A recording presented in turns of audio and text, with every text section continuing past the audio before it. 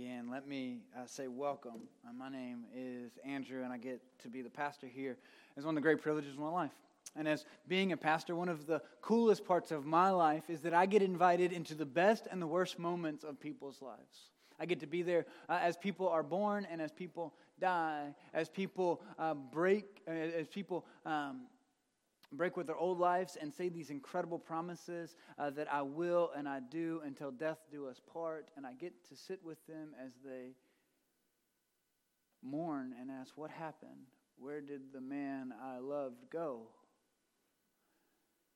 And today we come to one of those big questions. If you're new to us, we have committed to the next 4 weeks, including today, starting last week, 5 weeks in total, asking life's big questions, not skirting around the issues because life is too short to avoid these questions. And so last week we asked the question, does God exist? And I argued from science and philosophy and existentialism that God does indeed exist. And then I ultimately said all of those arguments are incomplete and maybe even wrong-headed. That how do I know God exists? Because I met the dude. Because he showed up in my life and he picked me up when there was nothing left to pick up. When the shards of my life were so pulverized that they would have had to have been sucked up with a vacuum cleaner. When a broom wouldn't have got it done. And Jesus put my life back together and put me back on solid ground. Today we ask the question, why does God allow suffering? And as the choir sang, and as we sang songs earlier, I couldn't help but remember that in the darkest, most painful periods of my life, music is what got me through. In one difficult part of our marriage, I asked my wife to make me a CD of blues music. And she could define that any way she wanted. And I made her a CD of blues music. And we gave each other these CDs of lament. Some of you guys know what CDs are. They were silver. They had music on them. You put them in a thing. And one of the songs that I sang a lot during that was a song by a guy named Andy Zipp. And he says, I'm not Lewis and Clark. I'm just a simple man. And sometimes I get lost in my questions. Like, why doesn't love answer when we need it most? Can someone give me the answer I need? And the chorus of his song is, I would sing hallelujah if I could recall what it means and just who I'm praising. But I don't think that I can express it in words. So I'll let the melody do my speaking. And then Andy Zipp can sing second soprano, even though he's a dude. And so he sings this incredible just ditty to try to get the agony in his heart out.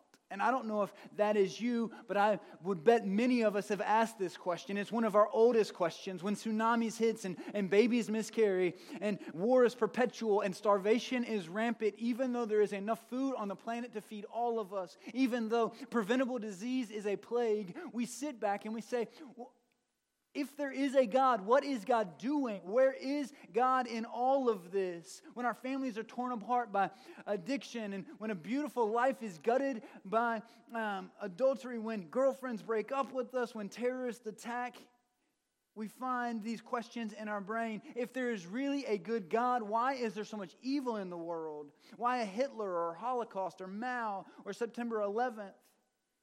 We start saying things like, I cannot possibly believe in a God who would allow blank.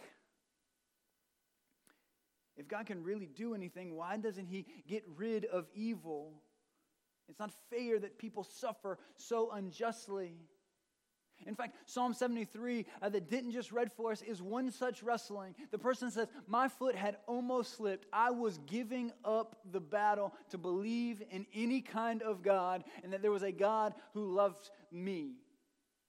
That I was at a point in my life where that made no sense. He says I was ignorant and foolish as a beast, where I could not believe that truth anymore. That life didn't seem to have purpose and God didn't seem to be real. I don't know if you've ever thought those thoughts, but the Bible says the same psalmist writing Psalm 73 wrote Psalm 62. And in Psalm 62, he affirms these two crazy things at the end of a lament and at the end of being attacked and gutted and ravaged by disease. He says these things. He says, one thing you have spoken, two things I have heard. He can count. He just knows that words have more than, that you can say a lot in a few words. He says, you, my God, are loving, and you, my God, are strong. He says, you, my God, have all power, and with you there is unfailing love.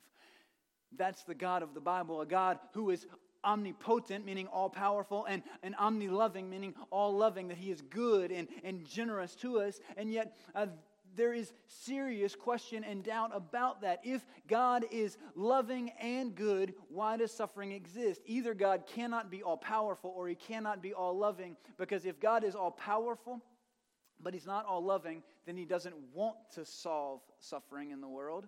And so suffering exists because God doesn't care. He could fix it, he just won't. Or you say suffering exists because God is loving, but he's not powerful. God loves us and he wants to fix it, but he doesn't have enough power to fix it. And so God of the Bible cannot exist. This is how the argument goes, made famous by people like David Hume makes this argument. It comes into the media everywhere. You will see it in op-ed pieces, you will see it in editorials, you will see it on Facebook anytime a hurricane hits, anytime Maria floods Puerto Rico, anytime these things happen. We'll say, where is God? The God of the Bible cannot exist. And I want to just be honest that today I'm going to spend a few minutes talking philosophically about that suffering does not disprove the existence of God. And then, because I understand that for some of us, this is a philosophical question. It has to do with people far away in far distant lands, usually with dark skin who are suffering. But for others of us, this is a deeply personal experience in our lives. It has to do with something specific in us. And I don't want to give you philosophical arguments to deal with real heart-level pain. And so let me just come to the realistic fact that today I'm not going to try and answer the question why. I'm just not going to give you an answer. Partly because the Bible doesn't do that in the way that I want it to, in the way that you might want it to, but I will give you something better. So hold on, stay with me. You see, the problem of suffering says that if there's so much pointless suffering in the world, there cannot be a good God. But the whole argument hinges on that word, pointless. You see, human beings don't have a problem with suffering. We don't mind suffering. If we see a point, if we see a goal, we will endure incredible suffering. Think about the silly stuff we will do to get in shape. We will run miles and miles and miles. We will invent whole devices to torture us, to make us fit. We will go through unbelievable diets. I was at somebody's house recently, and their diet was a bunch of, it looked like something out of Star Trek. They were like capsules that had all their vitamins and nutrients in it. And I was like, what? Who? You've given up chewing. What a terrible way to live. But it had a goal. It had a purpose. Maybe for you, exercise dieting, that's not something you've ever experimented with. But you understand surgery and vaccines. Maybe you have had to, with your child, walk them into a doctor's office and then had to hold them in your arms as they screamed and yelled and kicked when the doctor was trying to give them their tetanus shot. And you knew they were screaming and they were horrified, and you, out of love, held them still so the doctor could inflict pain upon them because you knew that pain had a point.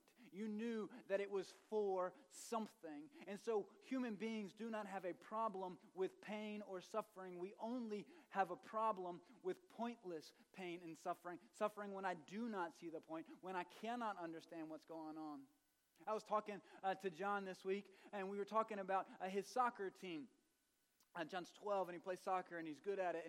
And his soccer team is right at that age that I remember in 6th grade, I started on a travel soccer team, and our coach did something unbelievable.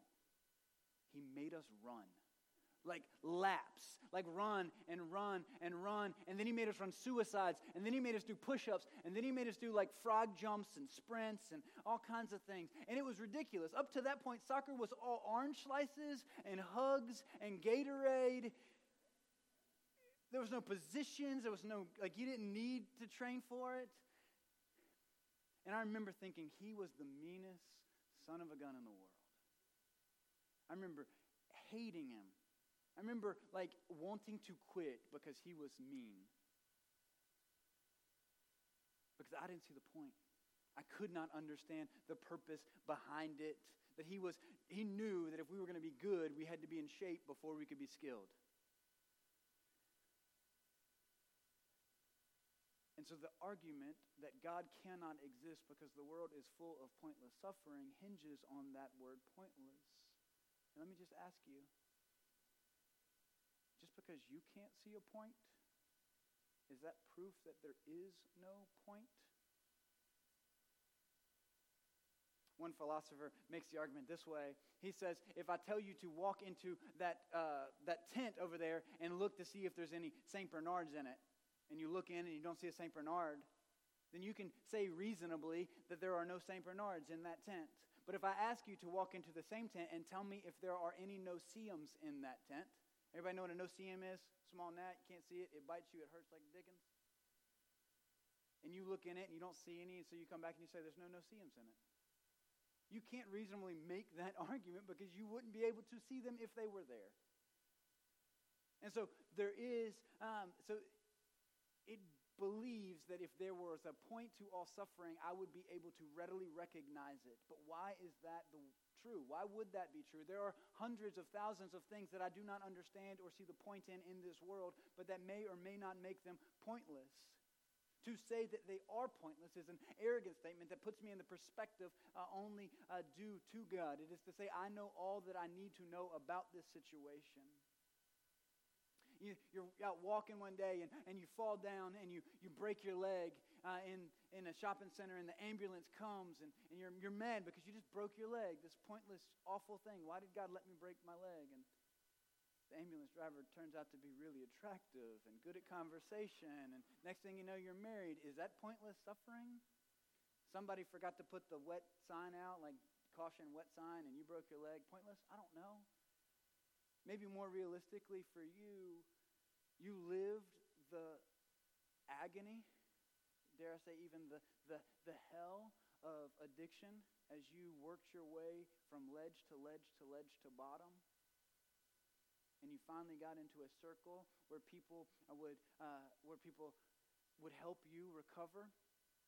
And you walk into AA, and some man or woman there introduces themselves as, hey, I'm Chachi, and I'm a grateful, recovering alcoholic.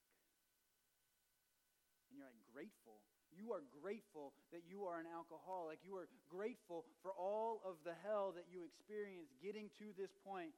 And yeah, I'm grateful. Because it was, if I had not gotten to bottom, I would never have learned what I now know. And if it took me getting that low to get what I have now, to have the relational intimacies that I have in my relationships, to have the honesty and the integrity and the character, I'm so grateful. Pointless? I don't know. When I was in college, I dated a girl. And this isn't, not that I ever dated anybody before Claire, but I did. I dated a girl, and I was convinced that I was going to marry her. Right about that time, all of my friends started to get engaged. Anybody go through that period where everybody got engaged at the same time, and everybody's planning weddings, and I now think I'm gonna marry this girl. I decide I'm gonna marry her on Saturday. On Tuesday, she breaks up with me. And I spent 6 months sleeping in a chapel because it was the only place I felt safe. And I remember being so mad at God. I remember yelling at God. It was the first time in my life where I cussed while praying. Yes, I am that broken. It's okay if you are too. You're welcome here.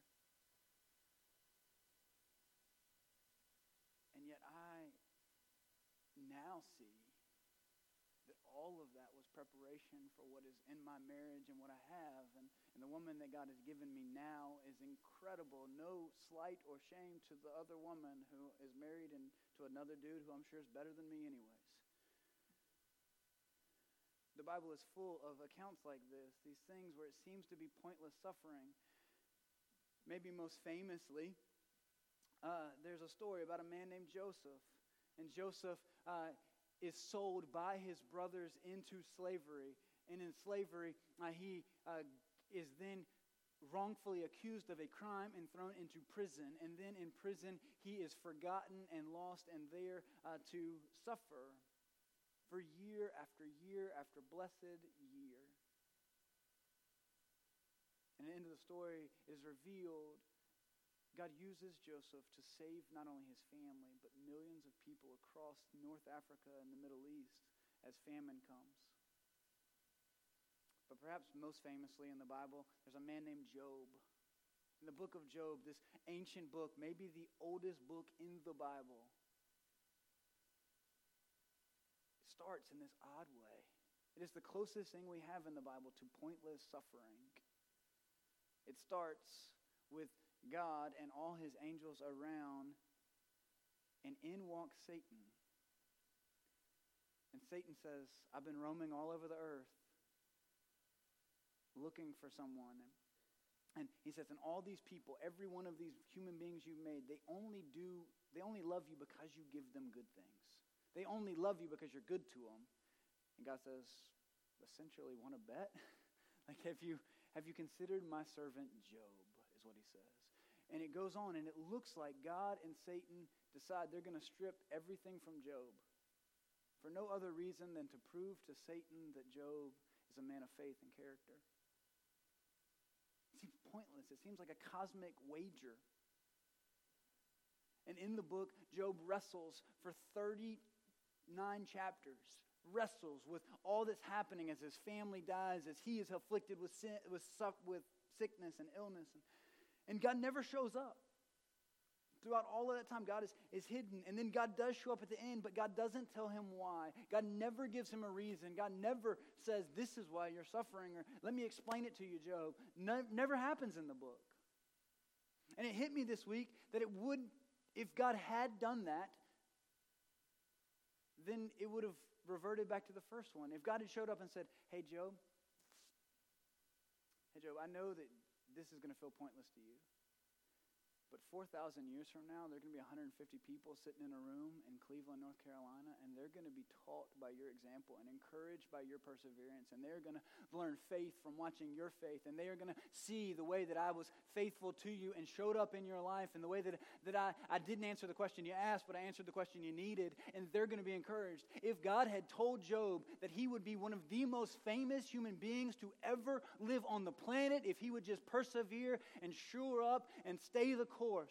If God had told him that, then you know why Job would have been staying the course and persevering? For the very reason Satan had said, because Job got something out of it. And so the whole thing doesn't. But God does show up at the end. And God does come into it. And he makes an argument that's similar to the argument I made in the first place. God says, Job, can you tell me why I made a crocodile? Can you tell me why I made the world the way I did it? Can you tell me how I'd conceived of a platypus? No? Okay, then this pointless question is probably above your pay grade. And I would explain it. I'm trying to explain it to you right now, but you're missing the baby steps to get to the big step. And so I'm just going to stay here with you. I'm just going to be present. Second part of this, though, is that the very argument that God can't exist because there is suffering, that there is no God because there is suffering, suffering is not actually proof, or that argument is actually better proof that there is a God than it is proof there isn't a God. And the reason is simple. The reason is very simple. If there is no God, then there is nothing in the universe more natural than pain and suffering. Far from being a problem in creation, pain and suffering actually become the propulsion force for natural selection in the evolutionary process. If there is no God, then killing and violence and natural disaster, then flood and volcano and earthquake are the most natural thing. They aren't a problem, they are a propulsion. And so why are you mad about them? Nature is red in tooth and claw, as one poet said.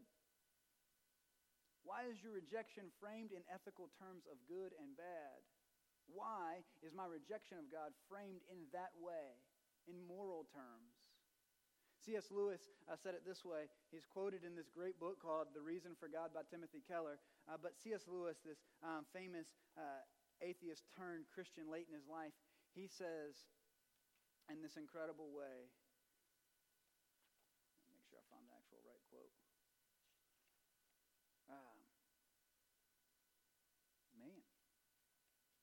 It was bookmarked. Here it is. He says, my argument against God was that the universe seemed so cruel and unjust. But how had I got this idea of just and unjust in the first place? What was I comparing this universe with when I called it unjust? Of course, I could have given up my idea of justice by saying that it was nothing but a private idea of my own. But if I did that, then my argument against God collapsed too. For the argument depended on saying that the world really was unjust. Not simply that it did not happen to please my private fancies. Consequently, atheism turns out to be too simple.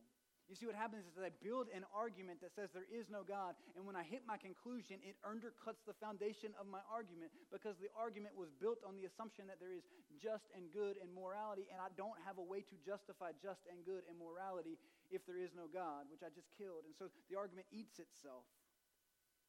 But all of that is cold comfort to someone who is actually experiencing pain and suffering. It's actually, when you were in the hospital watching your beloved die, when you were sitting by the roadside as the ambulance comes to take care of this lifeless corpse, as you are sitting in an empty house that was once filled with love, as you carry a tiny casket to a grave, the last thing you want is somebody spouting philosophical arguments. The last thing you want is platitudes. The last thing you want is an explanation. In that moment, what I need most is someone to sit with me, to be with me. All of the philosophy doesn't settle my heart. The anger is still there. It doesn't get God off the hook for all the pain in the world, and it doesn't excuse God.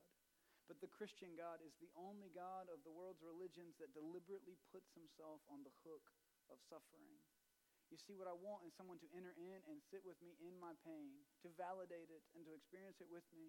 And yet, in Christianity, it's not just a priest who does that. It is God himself who steps into it. And this is what makes Christianity, the Christian God, so beautiful. Because in every other religion or worldview, they have to deal with this question of pain. They have to. And if I reject God, then not only do I have to answer the question of why suffering exists, I have to answer the question of why I have a problem with it. For Eastern religions, the question is answered by saying that suffering is an illusion. For moralistic religions, where I do good things and God blesses me, then all suffering is the result of sin. But in Christianity, Jesus does not come to explain suffering, but to experience it. Jesus doesn't come to philosophize our pain, but to feel our pain. In Jesus Christ, the Christian God, the holy three-person God of the Bible, God the Father, the Son, and the Holy Spirit, does something utterly astounding. Jesus enters into suffering. Jesus experiences suffering firsthand at a level far greater than anything we know. This is the promise that the Bible has been saying from all time, from the beginning through the end. We see famously in Psalm 23, right? Yea, though I walk through the valley of the shadow of death, though I am next to death's doorstep, and I am in the most God-forsaken place. You remember what it says? Yea, though I walk through the valley of the shadow of death, thou art with me. Thy rod and thy staff, they comfort me. You remember when Daniel, in the book of Daniel, when Shadrach, Meshach, and Abednego are thrown into the furnace? You remember they're thrown there into the furnace. And Nebuchadnezzar looks into the fire and he says, wait, how many do we throw into the fire again? And they're like, 3. And he says, why are there 4 people in there? There's 4 people because Isaiah 43 says, when you pass through the waters and when you pass through the fires, when you go into those places, I will be with you. And the Bible doesn't just mean this in some kind of spiritual, metaphorical way, but Jesus actually enters into our world. Jesus experiences hunger and pain, literally. Jesus experiences racism and classism. He experiences homelessness and war. He experiences terrorism and government crackdown. He experiences corruption and religious hypocrisy. He experiences a family torn apart by death and a family torn apart by favoritism. He knows what it's like to be bullied. He knows what it's like to be written off. He knows what it's like to be called crazy. He knows what it's like to be forgotten by your parents for days on end. Literally, like actually, historically, in this world, on this earth, in this air we're breathing, he actually experienced those things firsthand. And why? Why? Why? To demonstrate his love for us. Hebrews chapter 2, this is printed, the citation for it is printed in your bulletin, but I didn't read it at the beginning of our time because I wanted to get you here. Hebrews chapter 2 says that because human beings had flesh and blood, verse 11, since the children have flesh and blood, Jesus too shared in their humanity, so that by his death he might break the power of him who holds the power of death. That is the devil, and free those who all their lives were held in slavery by their fear of death. And then he keeps going. He says, surely it was not angels he helps, but it's Abraham's descendants. He's basically saying he didn't come to save angels. He came to save human beings. Verse 17, for this reason, he had to be made like them, fully human in every way, that he might become a merciful and faithful priest in the service of God, and that he might make atonement for the sins of people, because he himself suffered when he was tempted. He is able to help those who are being tempted. It will say in the same book a few verses earlier that Jesus was perfected by his suffering. It's a strange verse, but it says that Jesus has entered into our suffering, that he feels it truly. And on the cross, he experiences a level of suffering far greater than anything we can ever know. Think about this with me. When you lose a precious object, I lost 2 class rings from my alma mater, and now I've lost 2 wedding rings. This one's made out of rubber because my wife stopped buying real ones. No lie. It hurts. I was sad. When you lose a favorite pet, it hurts even more. When you lose a spouse or a child, the pain is even greater still. But Jesus lost something that was of eternal value in order to find you, in order to rescue you. There on the cross, he cries out in agony and pain, not just because he's being tortured to death physically, but because he is laying down his relationship with the Father. As he takes on our sin, he is separated from the eternal love of his dad. Something he has known from time immemorial, since before time was built. From all eternity, he has been at the Father's bosom. And now he cries out in agony, my God, why hast thou forsaken me? You see, what you are going through may hurt like hell, but it is as close to hell as you will ever be if you are a believer. Jesus, on the other hand, descends into hell in order to rescue you. He himself goes below you, you may be standing on rock bottom, but the rock you are standing on is Jesus, because he's gone down further than you to rescue you, to build you back up, to claim you. And so, rock bottom, it's solid ground. And it is not as lonely as you think, for you are standing on the rock. Even non-believers recognize this. There's a famous philosopher named Albert Camus, and he says this. He says, Christ, the God-man, suffers too with patience. Evil and death can no longer be entirely imputed to him because he suffers and he dies.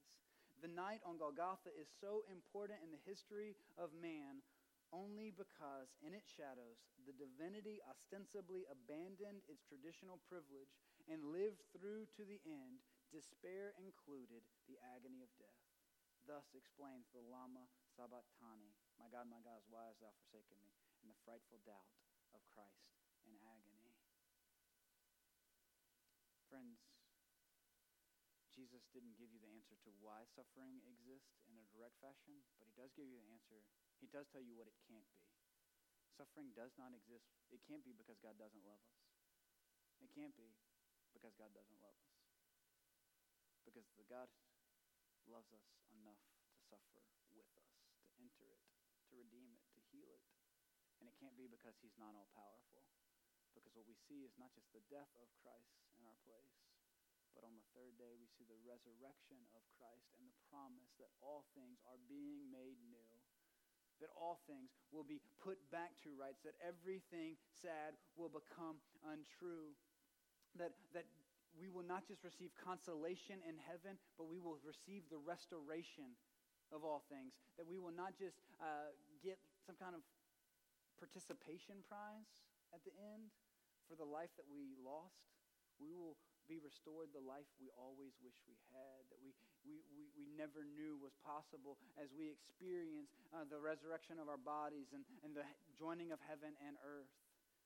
You see, in the resurrection, what happened on Sunday, what happened on that first Easter Sunday, did something miraculous. It transformed the cross from this instrument of suffering into a sign of hope. It turned it from a thing of blood to a thing of flowers, from something to be feared to something that men and women would beat out of gold and hang around their necks. It transformed the most awful day in history into the greatest day in history. It transformed the evil that killed Jesus into the work that accomplished our salvation. And I believe that when we get to the other side, when we get to God's perspective, we will see that everything that felt like a sledgehammer in our life, that felt like a wrecking ball, was actually a scalpel. That everything that felt like it was smashing us was actually just a syringe that was preparing us for what was coming next. That there is a great dam holding back the great tide of evil in the world and in our lives. And we will see that from the other side.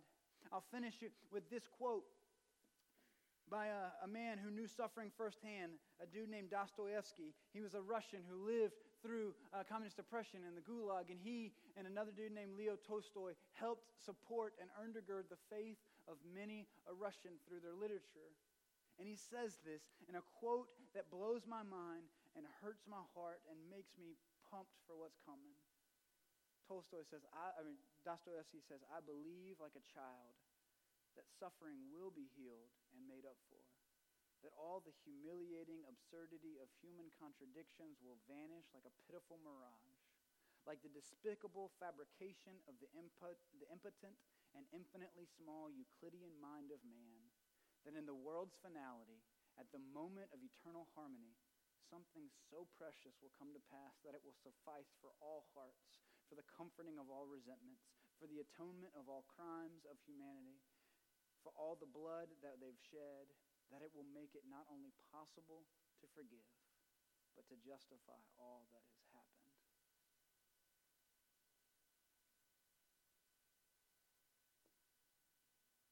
John Stott said, I could never believe in God if it were not for the cross. Maybe for you, you've given up on God. I beg you to look at the cross. I see the God who doesn't necessarily explain suffering, but who enters it and promises to redeem it. Let's pray. Thank you, Jesus. Thank you for loving us. Thank you for delaying judgment so that you can destroy evil without destroying us, that you can destroy all wickedness and injustice without destroying us. Pray for hearts that need comfort this morning, that they will feel your presence as real as the skin on their body and the breath in their lungs. That they will know there is no suffering they walk through alone. There is no depth of suffering that you will not descend to in order to rescue and comfort them. That you are the God of all comfort and the Father of all compassion. Pray, Lord Jesus, for men and women to have faith. Pray this in the name of Jesus. Amen.